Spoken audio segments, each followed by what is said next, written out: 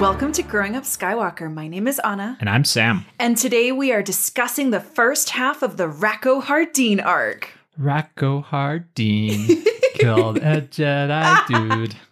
This is season 4, episodes 15 and 16 of the Clone Wars. And next week we're going over 17 and 18 to finish off this arc. But we're starting with the episodes Deception and Friends and Enemies. Aw, yeah. Okay, so an evil separatist genius named Moralo Eval. Who only refers to himself by the pronoun Moralo Eval. Moralo Eval approves of this message.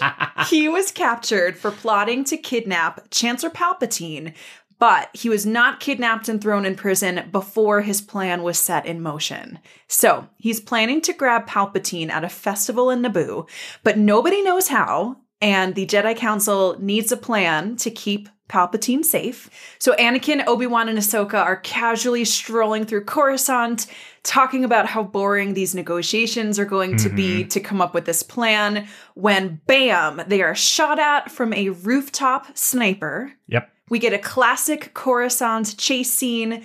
Obi-Wan has eyes on the sniper, and then he closes his eyes, he takes a deep breath, and he walks right out into the open, and he's shot. And falls like 5 stories. He takes a blaster bolt to the chest, he falls to the ground, the sniper takes off on a speeder, and Ahsoka is crying over his lifeless body, and we cut to a funeral?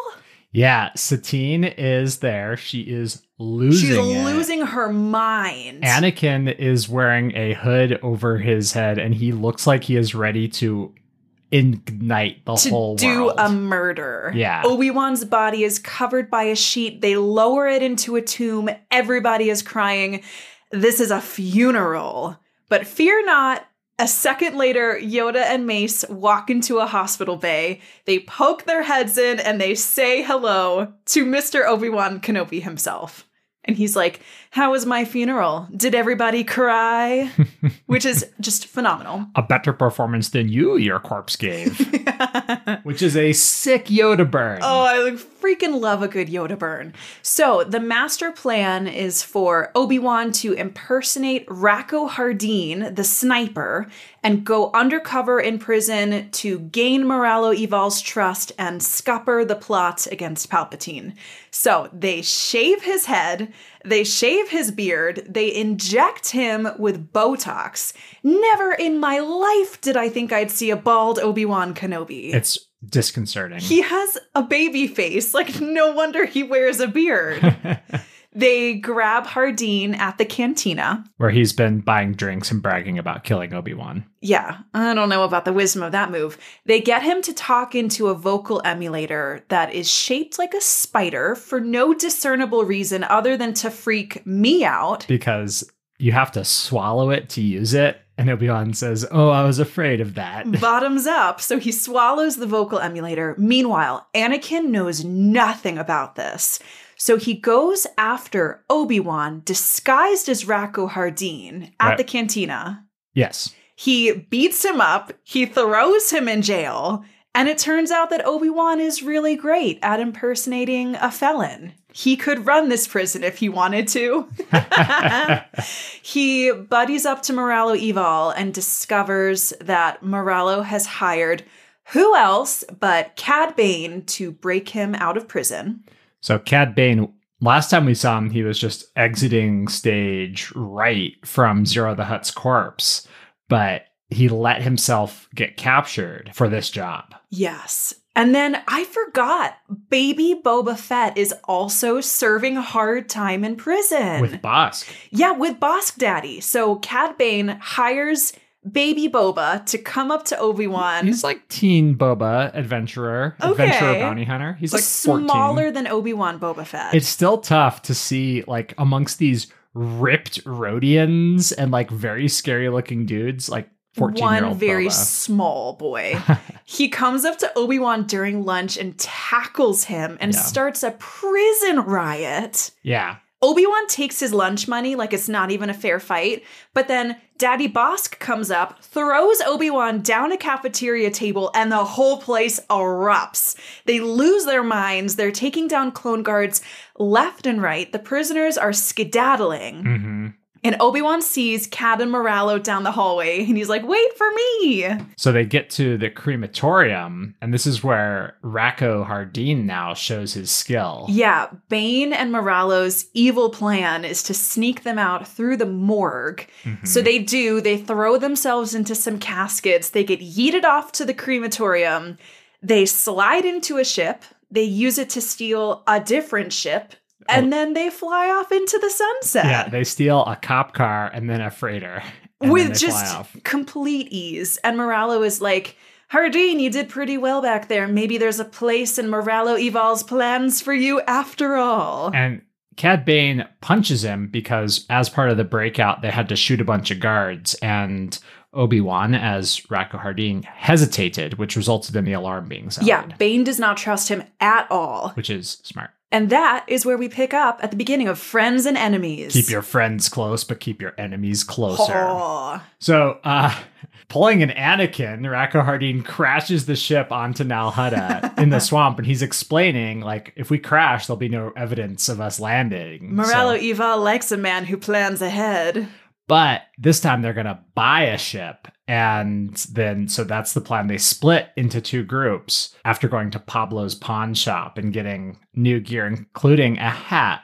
They go on a shopping trip, and it is delightful. They threaten Pablo, the pawn shop owner, or Cad Bane does, with a toothpick. Never thought a toothpick would be a credible threat until I saw it in the vicinity of those gummy Rodian eyes. Yeah, and so then they split up. Obi-Wan, as Rako, has to go get a ship while they go get guns. And then as they're all climbing aboard the ship, Cad Bane is like, haha, I hate you. You can't be part of the crew anymore. You can't sit with us. Yeah. Rako Hardeen takes the heat because the cops are showing up. They fly off in the ship and he's being tortured. But he says, but wait, because I'm a clever boy, I put a tracking device on the ship. I will tell you where they are if you let me down. He went to Terra Sinube's masterclass on tracking beacons. For real. Of course I put a tracking beacon on their ship.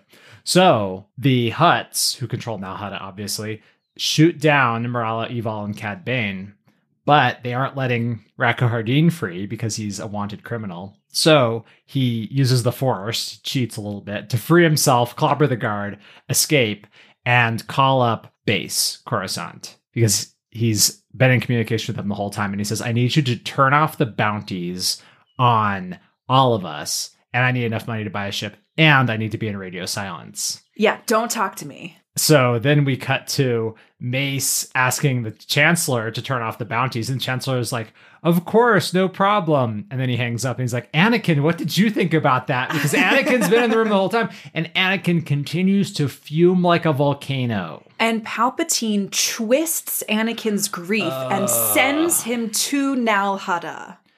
Yes. Oh my gosh. Where Anakin has just spectacularly bad timing. He lands right as Obi-Wan takes off. He does. And then they're following. There's all this back and forth of continuing to move, continuing to make a mess.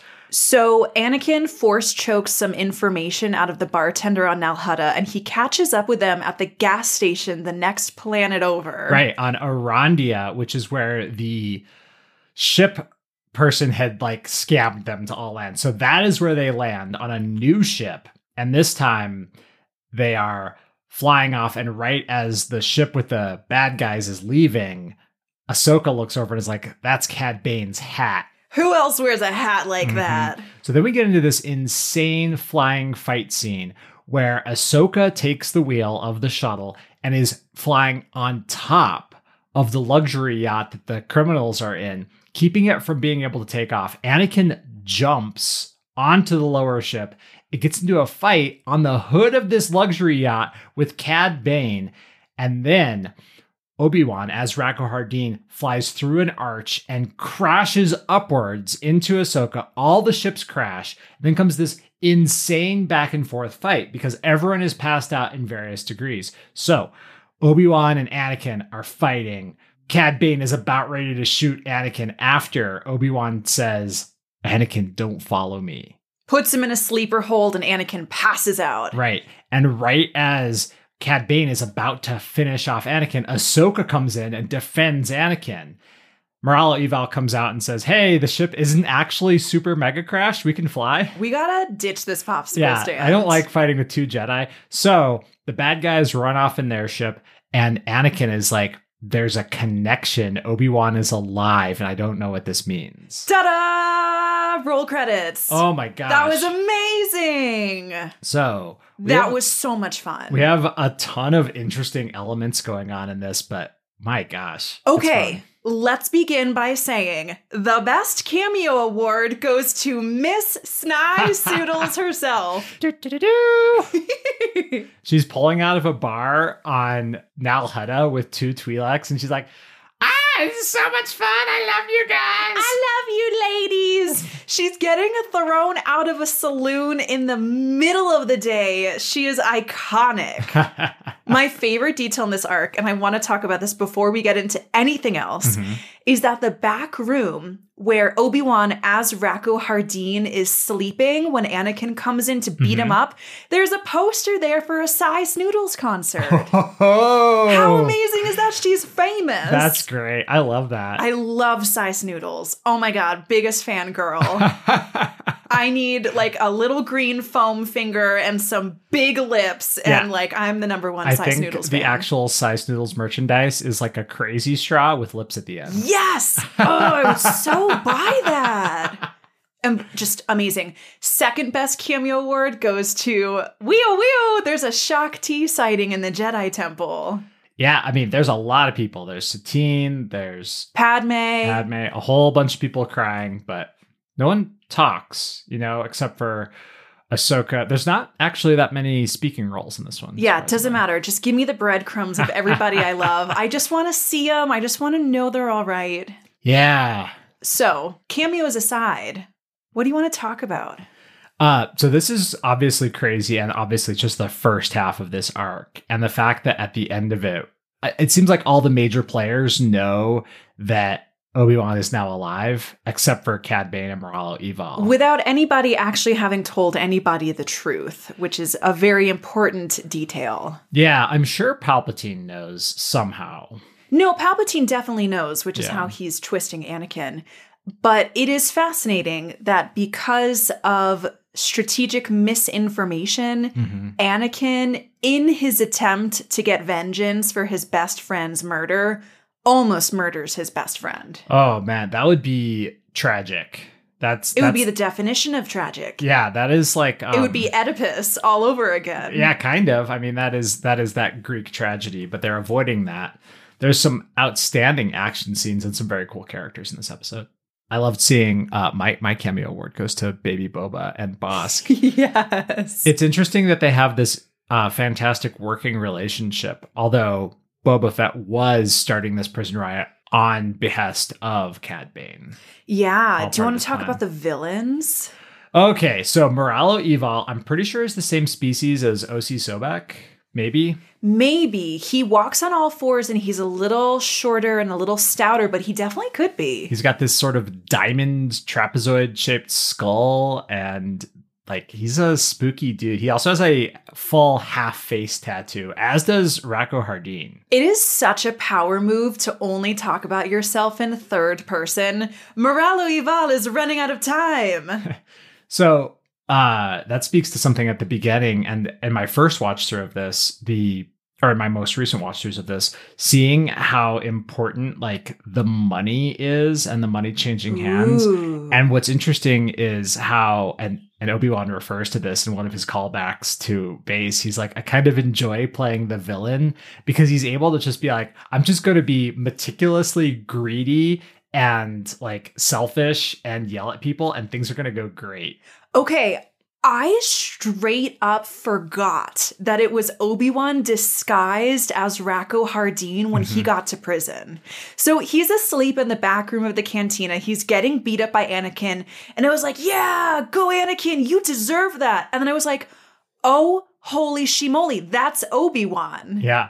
He's like getting his prison slop and sitting by himself at the end of the lunch table in prison. So that scene is crazy because he sits down and he's like, I don't want to cause any trouble.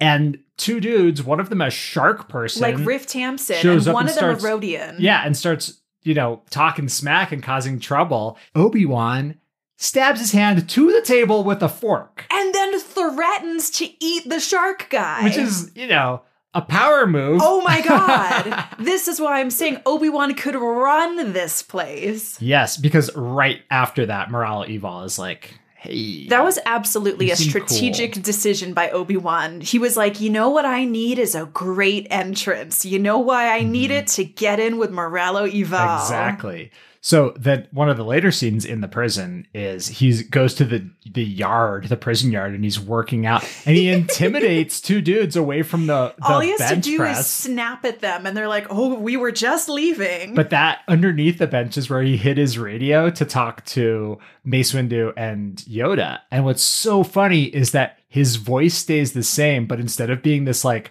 gruff, ill-mannered Rako Hardeen, he starts talking exactly like Obi-Wan in Rako Hardeen's voice. I'm not gonna lie, it was very sexy of him. I was not into this. And he calls himself Ben for the first time. Yes, this is the first time we get the Ben alias for Obi-Wan Kenobi. Mm-hmm. So Obi-Wan is having what seems to be a lot of fun with this episode at a terrible cost. Anakin's devastated. Yeah. Satine is devastated. Yeah. He has to lie to the people he cares about the most. And the stakes are really, really high. There's that little moment when Obi-Wan is preparing to step out from behind his cover right at the beginning of Deception to let Hardeen shoot him. He closes his eyes. He looks very serious. And then he lets Hardeen shoot him in the chest, and he falls 8 stories. And there's a real chance that he could have died. That's what he tells Mace and Yoda when they come to him in the dangerous underground medical facility. He's like, I could have died. Like, that's a long fall. And Yoda was like, whatever, you've done way more dangerous stuff than that. Yoda also says, and Anakin knows that you've been through tougher situations than this, so we need to be very careful. The underlying tension of these 2 episodes... I watched these 2 twice because there was literally so much going on that I missed major plot points the first time. And I was like, this arc is so much fun.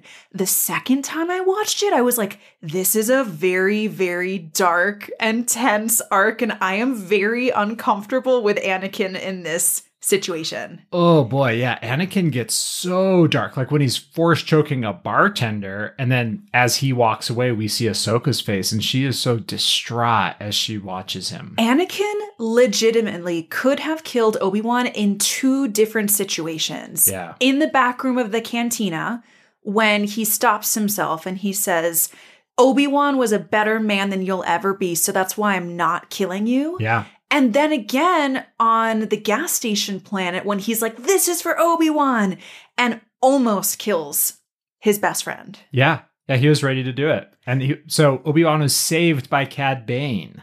I mean, in what a weird world does Cad Bane save anybody's life? Yeah. I guess for a properly calibrated Jedi Knight, this all would have been fine. But this is Anakin we're talking about, who is not only unstable, but Palpatine is obviously using this as a mechanism to get Anakin another step closer to the dark side. So I wrote down what the actual conversation is right after they get off the call, and Palpatine's like, so did you hear that, Anakin? It's so crazy. And Anakin's like, I can't believe they'd hide this from me. And Palpatine says, it is possible that they do not trust you to control your feelings. Anakin says, Hardeen killed my master, my best friend, and the Jedi aren't doing anything about it. So then Palpatine says, I have heard from a reliable source that they're on Nal Hutta. It would be cool. I would trust you to go get them. And then Palpatine says, you can't deny your feelings. They're what make you special. So this whole conversation is Palpatine saying, the Jedi are bad. They don't trust you. They don't value what makes you special. But I value you. Listen to me. I'm the one who knows you're special, who knows you that you deserve to get what you want. Listen to me. And it's so transparent. It is possible that they do not trust you to control your feelings. And then later, you cannot deny your feelings. back and forth, Oh my God, the Sith messaging and all of this is so painful. And it's also a little on the nose for a kid's show, because then Anakin says, "Thank you, Chancellor, you won't regret this." And then Palpatine's like, "No, I won't. Da-da-da! And, you know, he gets that little evil grin on his face, and he looks out the window over his domain, and he's like, ha ha ha ha. Everything's going according to plan. Because it is. Yeah. Oh, it's so hard to watch. Yeah.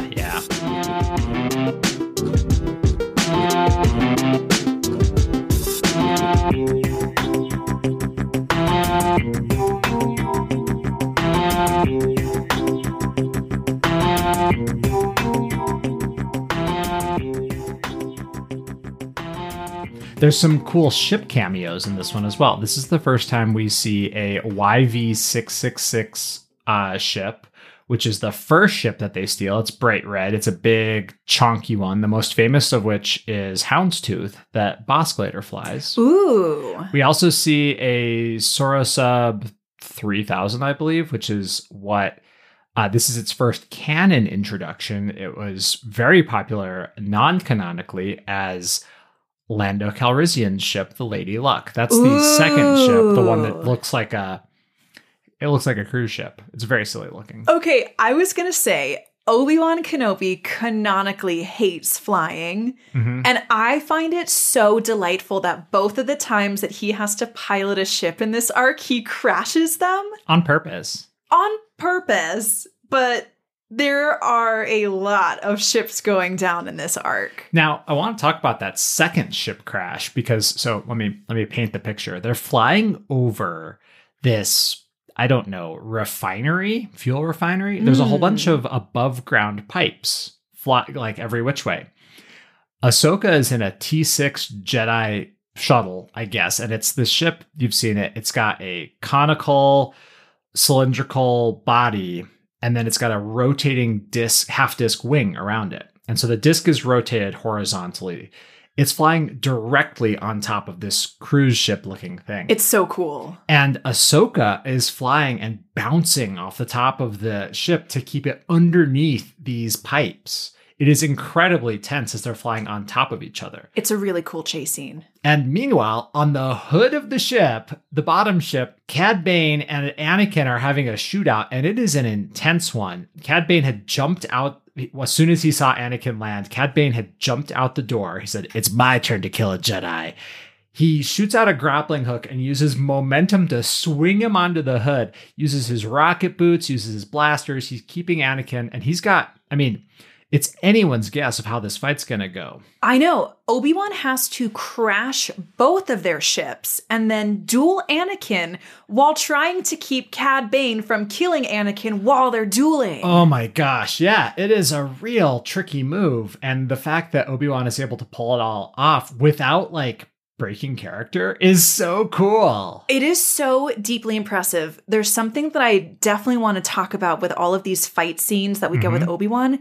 His hand-to-hand fighting in both of these episodes was superb. Oh, yeah. It was so good. I noticed it, I think, first when he takes down baby Boba Fett in the cafeteria. Oh my gosh, because Boba throws a punch and he avoids it. And then he's got him in an arm lock, and he could in 1 second dislocate his arm. Or just completely shatter the bone in a million billion places. And he's like, "Come on, kid." I think he used a really similar cool, slick thing when he was finally taking down Anakin, because he dodges out of the way of Anakin's thrust, with a punch or a lightsaber. I can't remember what it was. And it's sort of this sleeper hold that he gets him in. He's totally in control. He's graceful. Oh my God, it was so cool. We don't often get to see Obi-Wan fighting hand to hand.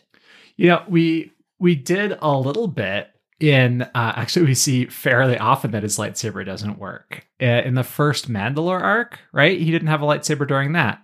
Did he not? No, he was wearing Mandalore did he? Oh, I can't remember. I can't remember either. The only thing I remember about the first Mandalore arc is Obi-Wan heroically throwing himself and Satine down an elevator shaft and cushioning her body with his body. Oh my God, it's so romantic. Well, and that's why she's crying when she thinks he's dead. How dare they do that to Satine Kryze, my one and only? How dare they? Oh my gosh. Like, how is Obi-Wan going to repair the damage to his relationship with his one true love? Well, I mean, how could he go to Mace and Yoda and be like, all right, so we're going to take down Morale Evil. That's the plan. Here's a few people who need to like think that know that I'm alive. And he's talking about this at the beginning as soon as it's revealed, fortunately, about 6 seconds after his funeral, that he's alive. Thank God. I was losing my mind. But, and he says, Anakin being out of the loop is key to selling it. Everyone knows how close we are, and his reaction is so critical. But my gosh. I'm so glad you brought that up because I thought that was a really beautiful, subtle, veiled moment, right? Mm-hmm.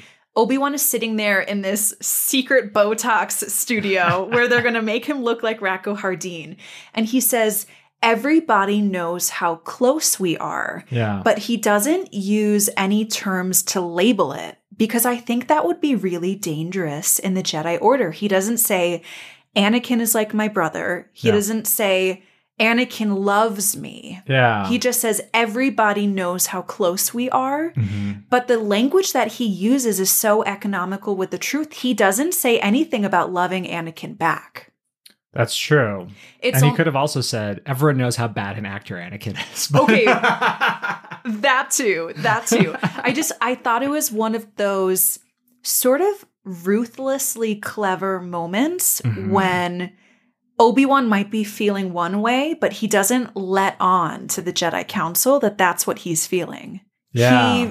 He gets his point across, but he doesn't make himself complicit in the situation because loving somebody is dangerous ground for the Jedi. For sure. And he also can't say that he's, don't tell Satine that I'm dead because we need Satine crying the hardest. Oh my gosh. I mean, maybe they did tell her and she's a good actor. Who knows? Could be. I really want that reunion scene. Oh my God. I would smack him about the head and shoulders. I would be so mad. I mean, last time they got back together, she smacked him about, so. Maybe they're into that. Who's to say? I don't think Obi-Wan's into that. I was so wrapped up in the plot of these episodes that I didn't even think about the implications of this, but there is a giant prison riot. Yeah. And probably a lot of people got free and a lot of the rogues gallery got killed. Oh my gosh, let's paint the scene. This is the cafeteria of, I guess, the most highly guarded prison in Coruscant. It is very much a nod to like every American prison movie ever. It is an American prison. Everyone's wearing orange jumpsuits. There's long cafeteria tables. The food is terrible. The cells are in the walls. Yeah. What I noticed is that there are clones guarding this prison facility, and they go down as the prisoners are freaking out and escaping. I mean, they grab the clone guards' guns. They're shooting with meticulous aim because these are bad dudes. They are using stun blasts. The blue rings are stun blasts. That's true, but there's a moment when Cad Bane, Moralo Evil, and Rako Hardeen as Obi-Wan, or Obi-Wan as Rako Hardeen, are escaping down the hallway, and the clone guards look at each other and they say, turn your guns from stun to kill. I don't care if some of these prisoners die. Yeah. This is a bloody, bloody mess. Probably where I picked up on the prison as a movie scene thing the most is that as Boba Fett is tackling Obi-Wan and Bosk is coming after Obi-Wan too, I kind of half expected it to be a food fight. Like, that was the vibe I got. That would have been funny. I don't know if that would have furthered the plot, but that would have been funny. No, it would have been awesome. But this is, I mean, that would have been a season 1 of Clone Wars thing. Yes. We're at the end of season 4. Okay, we're at the end of season business. 4. This is serious business. I'm not normally someone who complains about people being soft on crime. It's very much not a talking point for my political affiliation. Mm-hmm. But holy moly, now I'm wondering if Coruscant is too soft on crime. They let these prisoners wander around a cafeteria. At any time, these hardened criminals could grab the guns from the clone guards and start a riot, and then they do. So there's a really important point. After Rako Hardeen fork stabs that shark dude, then he is brought to his cell, and wouldn't you know it, Moralo Eval and Cad Bane, and this is the introduction to Cad Bane, are his roomies. And Moralo Eval says, I have great influence in this place. And I think that shows a lot of what's going on, because also previously Zero the Hutt was able to order the assassination of Padme from jail. So my God, obviously a lot of porous border. I cannot imagine Zero the Hutt in this prison facility. I cannot see it. It's too ridiculous. Oh, man. Well, the thing is that I bet the Hutts had everything in line there, because the Hutts control a massive area of space, and they have like huge amounts of money, and they control it through organized crime. Yeah, this is their MO. This is what they do. They do this professionally. And the fact that like Cad Bane let himself be captured in order to be part of this plan means he knows that he's got a way out. Like, he says it's not his first time escaping from this. If that's not a power move, to let yourself get thrown into the slammer and say, it's not the first time I've broken out of here. And then also, he assumed that he could escape the same way he did before, which is pretty wild. I know. Even El Chapo didn't try to do it twice. Yeah, well, you don't try to do it twice the same way. But exactly. But this does call back like so many great prison break scenes, because it's such a cool archetype. It's such a cool trope to have the prison break. My favorite prison break is Papillon. Oh, yeah. Which is absolutely bonkers and totally worth a read or a watch. It's almost magical realism how crazy it is. Another fantastic prison break, which this somewhat reminds me of, particularly the change in tone, is actually the true prison break of Jacques de Casanova. Oh my God. Wait, I love this story. So Jacques de Casanova was thrown into the tower in Venice for one of his many crimes against decency. He was canoodling, philandering. Yeah, I'm trying to remember exactly which thing it was. And it was like total baloney. But what he did was he ended up tunneling through the floor with a crowbar, because it was like a wooden floor. And then when the guards started suspecting something, he changed cells with a dude across the way. And then he tunneled through the ceiling, escaped with the dude who was in his new cell, who was a complete... he's like, I hate this guy. This guy's terrible. His jokes are bad. He's bad at escaping. He's a coward. They clambered across these like lead shingled roofs of Venice in the middle of the night. On their escape, they... because this was a normal thing to do, they came across a mansion in the middle of the countryside. And they're like, oh, hey, we're just weary travelers. Can we stay here? And the lady of the house is like, yeah, my husband got called into town because there was a problem at work. And he's like, oh, what does your husband do for work? And she's like, oh, he's the warden of the prison that you just escaped from. And he's like, oh, wow, that's so silly. Wait, you forgot the best part of the story, which is that they delivered the crowbar to Casanova that he used to escape on a 4-foot platter of spaghetti. It was macaroni. And he made it specifically so it was so big that you had to hold it a certain way. And that's how he moved the crowbar around. It was under a massive crock of macaroni. That's a true story. Absolutely iconic. Please get this into a Clone Wars episode for me. I would give you my firstborn. Oh my gosh. I would tattoo your name on my body. I need this. If you have like an e-reader, you can get the Memoirs of Casanova for free, because it's been out of copyright for 200 years. And I highly recommend it. Extremely high quality. It's like escape stuff. 500 bajillion pages long. But if you finish it, let us know. I haven't finished it. I want to talk more about Cad Bane. Ooh, okay, let's talk about Cad Bane. He lets himself get captured. He continually negotiates. So right after Moralo Eval has allowed Obi-Wan into his cell, Cad Bane's like, if you want this Joker, I'm going to charge you double. And then Rako Hardeen puts up attitude. He's like, triple.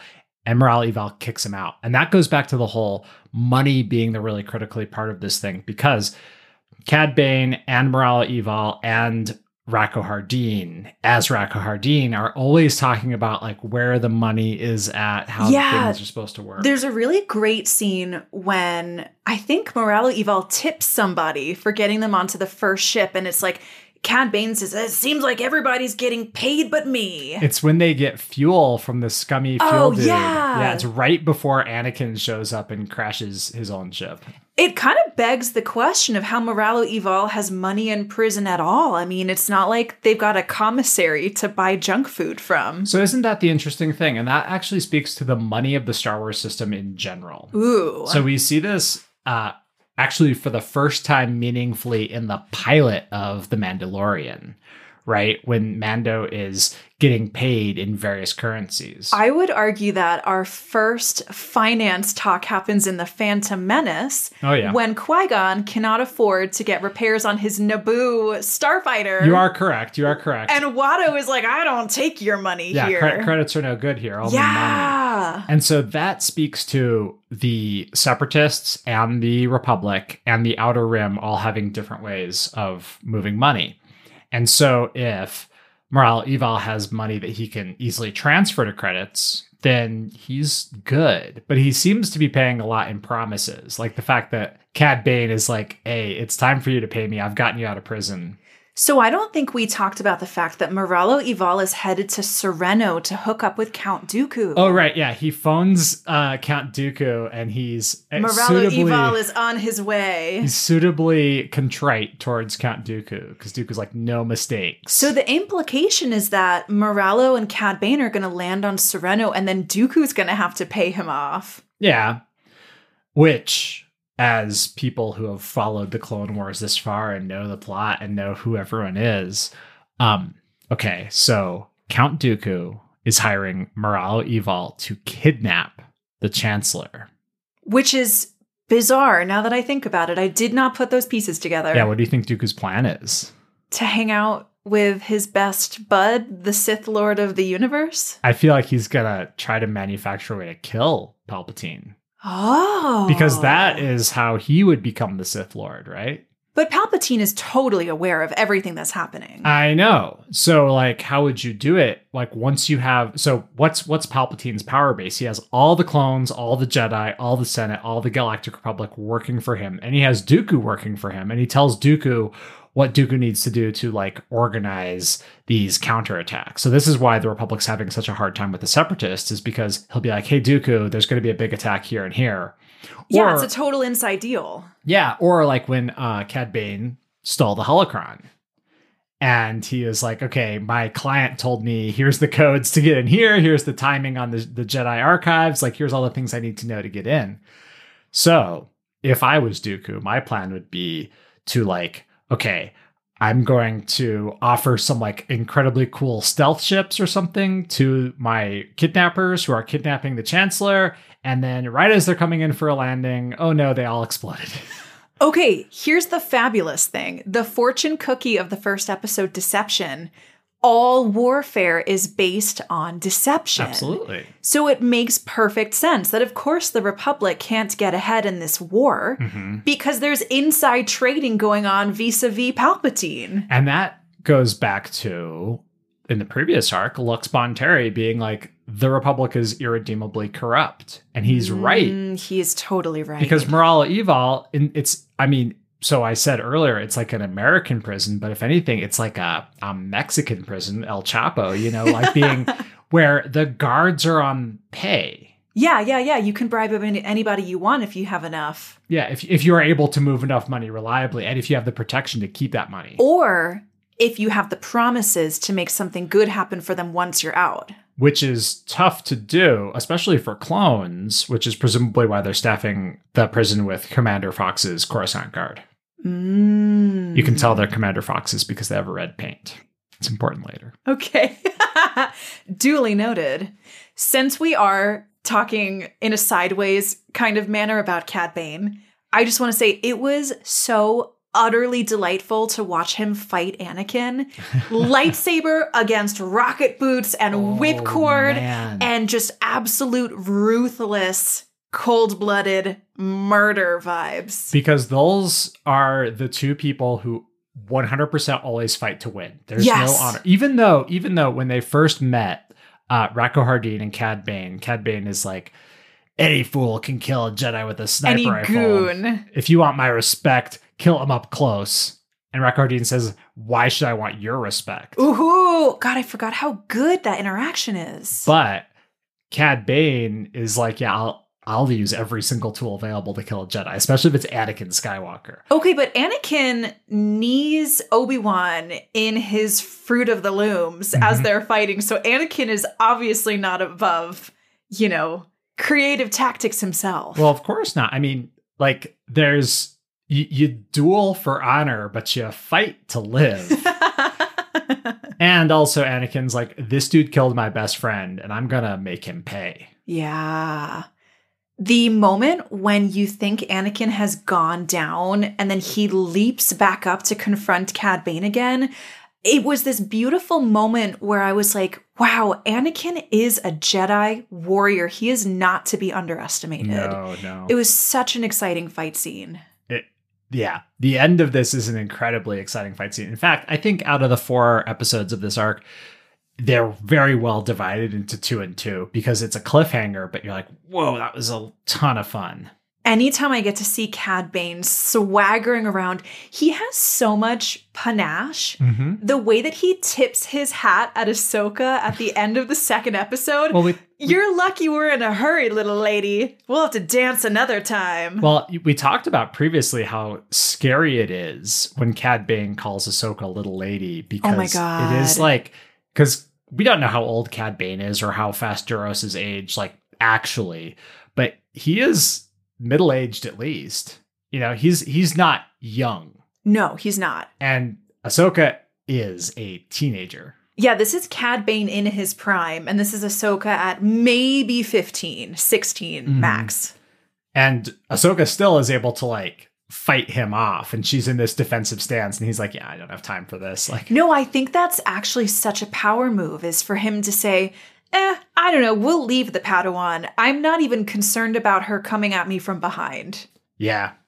Well, Morale Evol's also like, let's bounce. And that's his paycheck, because otherwise Cad Bane is stuck on this crappy planet that only has a gas Moralo needs station. Cad Bane for the ride, and Cad Bane needs Moralo for the paycheck, so they're stuck with each other. And Rako Hardeen paid for the ride, so now he's in, and also he saved the rest of their lives. It was fun to watch the shifting allegiances of our main trio of baddies. Oh yeah, it's good. Our jailbird Joes. Sammy and the Slammer. The perps. The perps. There we go. So I love this arc. This is one of my favorite arcs of all time, especially the second half because it's crazy. It's super fun.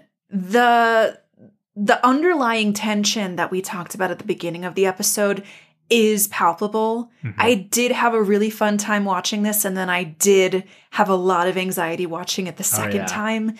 Just because if Obi-Wan really were dead, I would be so excited to see Anakin get revenge for his murder. Oh. I would want him to be throwing the guy who killed Obi-Wan around. I'd want him to be exacting his revenge.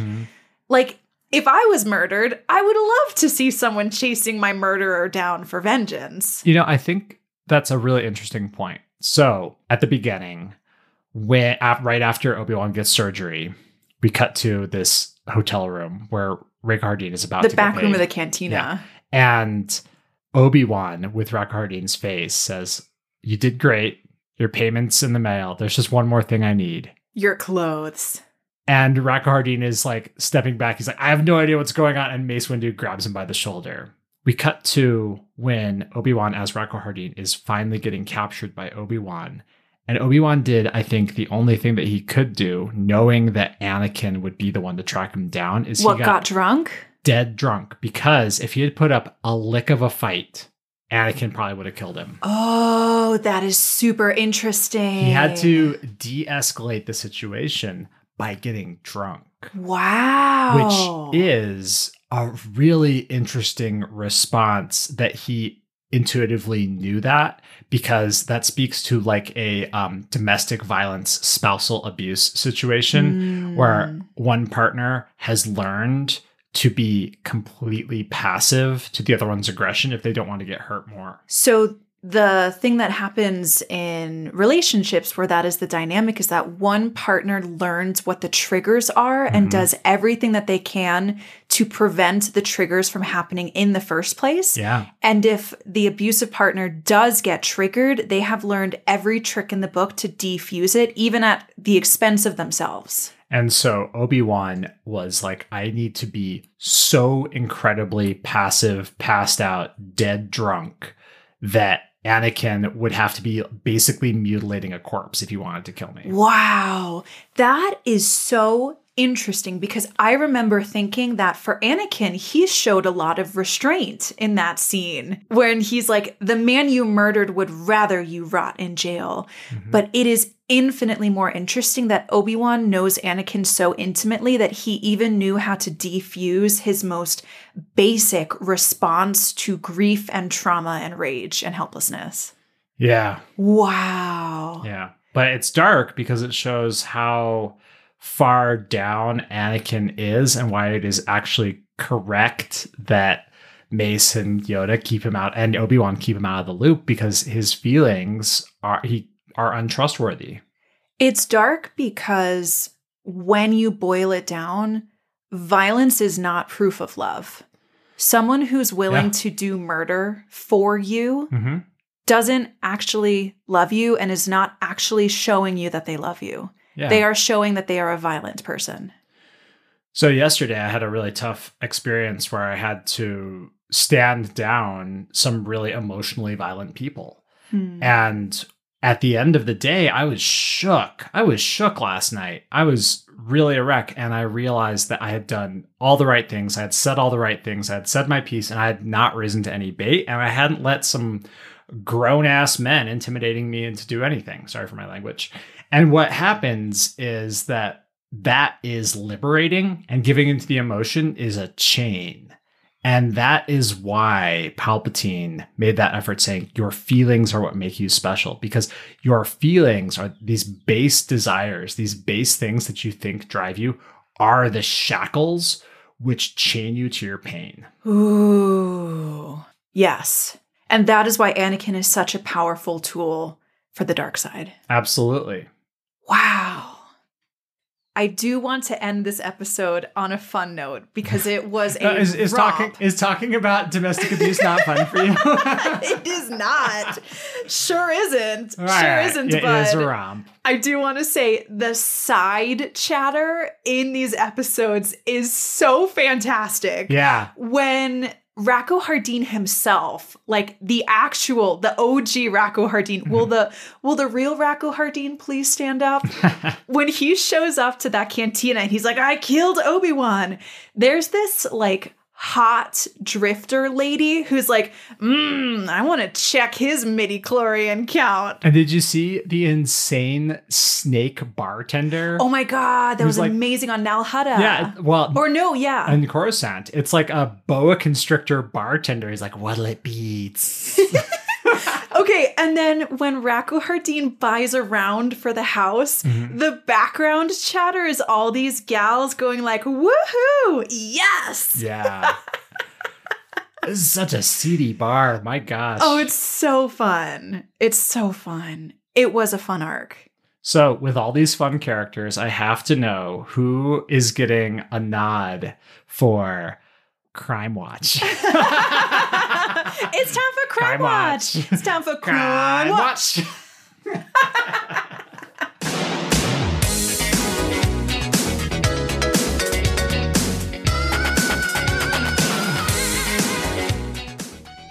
There are no surprises here. It's Obi-Wan Kenobi himself. He's only in 3 minutes of the episode. It's Obi-Wan Kenobi as Rako Hardeen himself. Okay. I want to give a standing ovation to James Arnold Taylor, the voice actor for both Obi-Wan and Rako Hardeen. They didn't get a different voice actor? This was James Arnold Taylor for everything. He was Obi-Wan. He did the transition from Obi-Wan to Rako Hardeen. He did Rako Hardeen. And then he did Obi-Wan as Rako as Obi-Wan. I'm just a dude dressed up as a dude pretending to be another dude. Oh my God. Insane. I watched some of the footage of him doing it. No way. He did the Obi-Wan voice and then he would bring it down so that he's Rako Hardeen. And then he would take the accent out and then he would put it back in. Oh, wow. That transition, when you watch it as Obi-Wan is swallowing the vocal emulator, is some of the finest voice acting work I have ever seen. It's a peculiar sensation. What's an odd sensation? Oh my gosh. But, you know, beyond James Arnold Taylor being incredibly good at his job, Obi-Wan is just flawless. He is so good.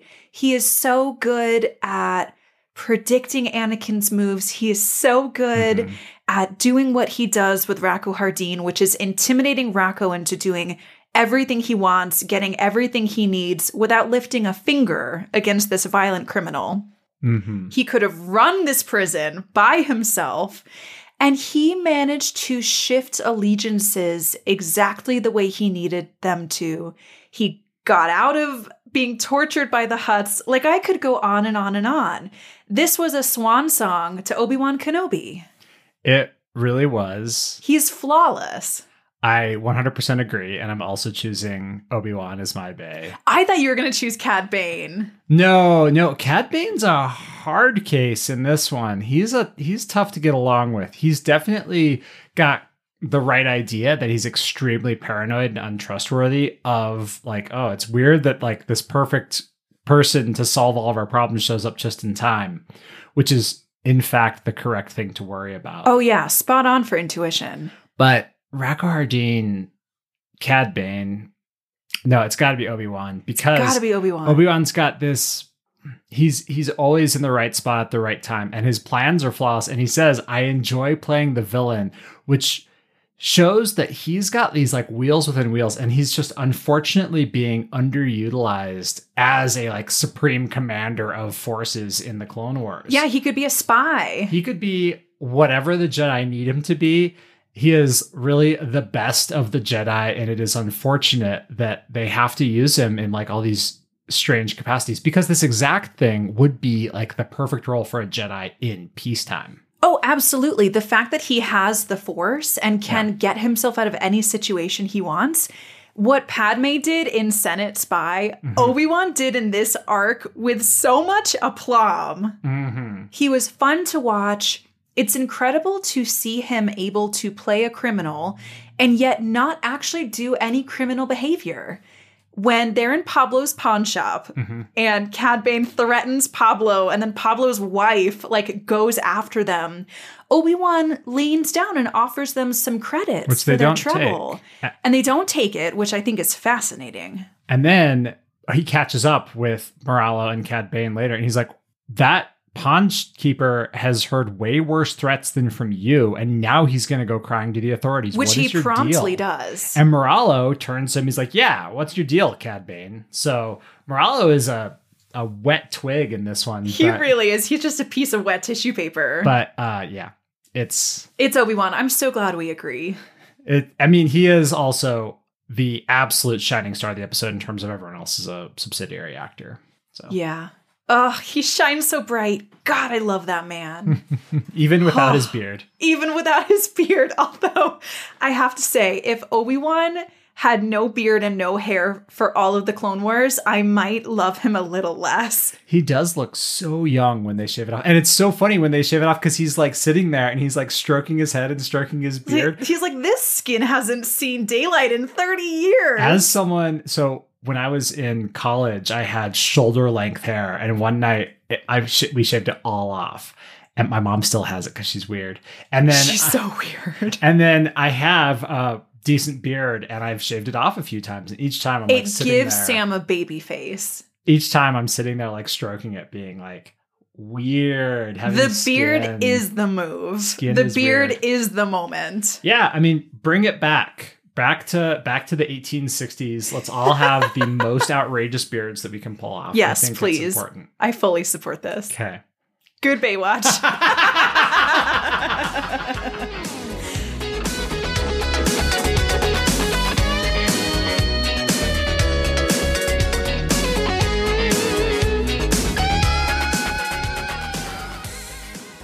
So next week, we are watching season 4, episodes 17 and 18, The Box and Crisis on Naboo. Mm-hmm. The Box is such a opaque episode title. It is. I am afraid. I am excited. Okay. This is a fun one.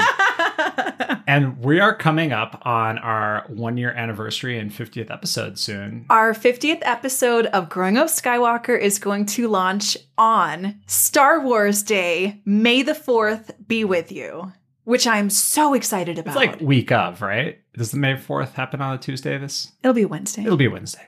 But we are having Tim from Funny Science Fiction Podcast as our guest star. We are so excited. That will be for the final episodes of season 4. Oh, boy. And so those of you who've seen Solo know that there's a certain someone who you certainly thought had been given a 50% off sale and is coming back. So it's going to be really exciting. Ah! Also, we get to see some of the characters coming up. If you're excited for this, we get to see some Embo soon. We get to see some Asajj. We get to see Savage. We get to see, yeah, it'll be fun. I'm excited and nervous all at the same time. Oh, I'm sweating. So join us next week. We are so thankful for your support. Love to listen, and make sure to leave us a 5-star review on your app of choice. You can find us wherever podcasts are. You can email us. You can track us down on gas stations in the middle of the midrim. Where we're running a very clever scam. Yeah. And make sure to send this episode to the friend that you always trust to be whatever you need them to be in the moment and really come through for you. Also, send it to the friend who is either open or it's an open secret about their plastic surgery. Yeah! Whether it's good or bad, they need this episode. And we'll see you next Tuesday. Bye-bye.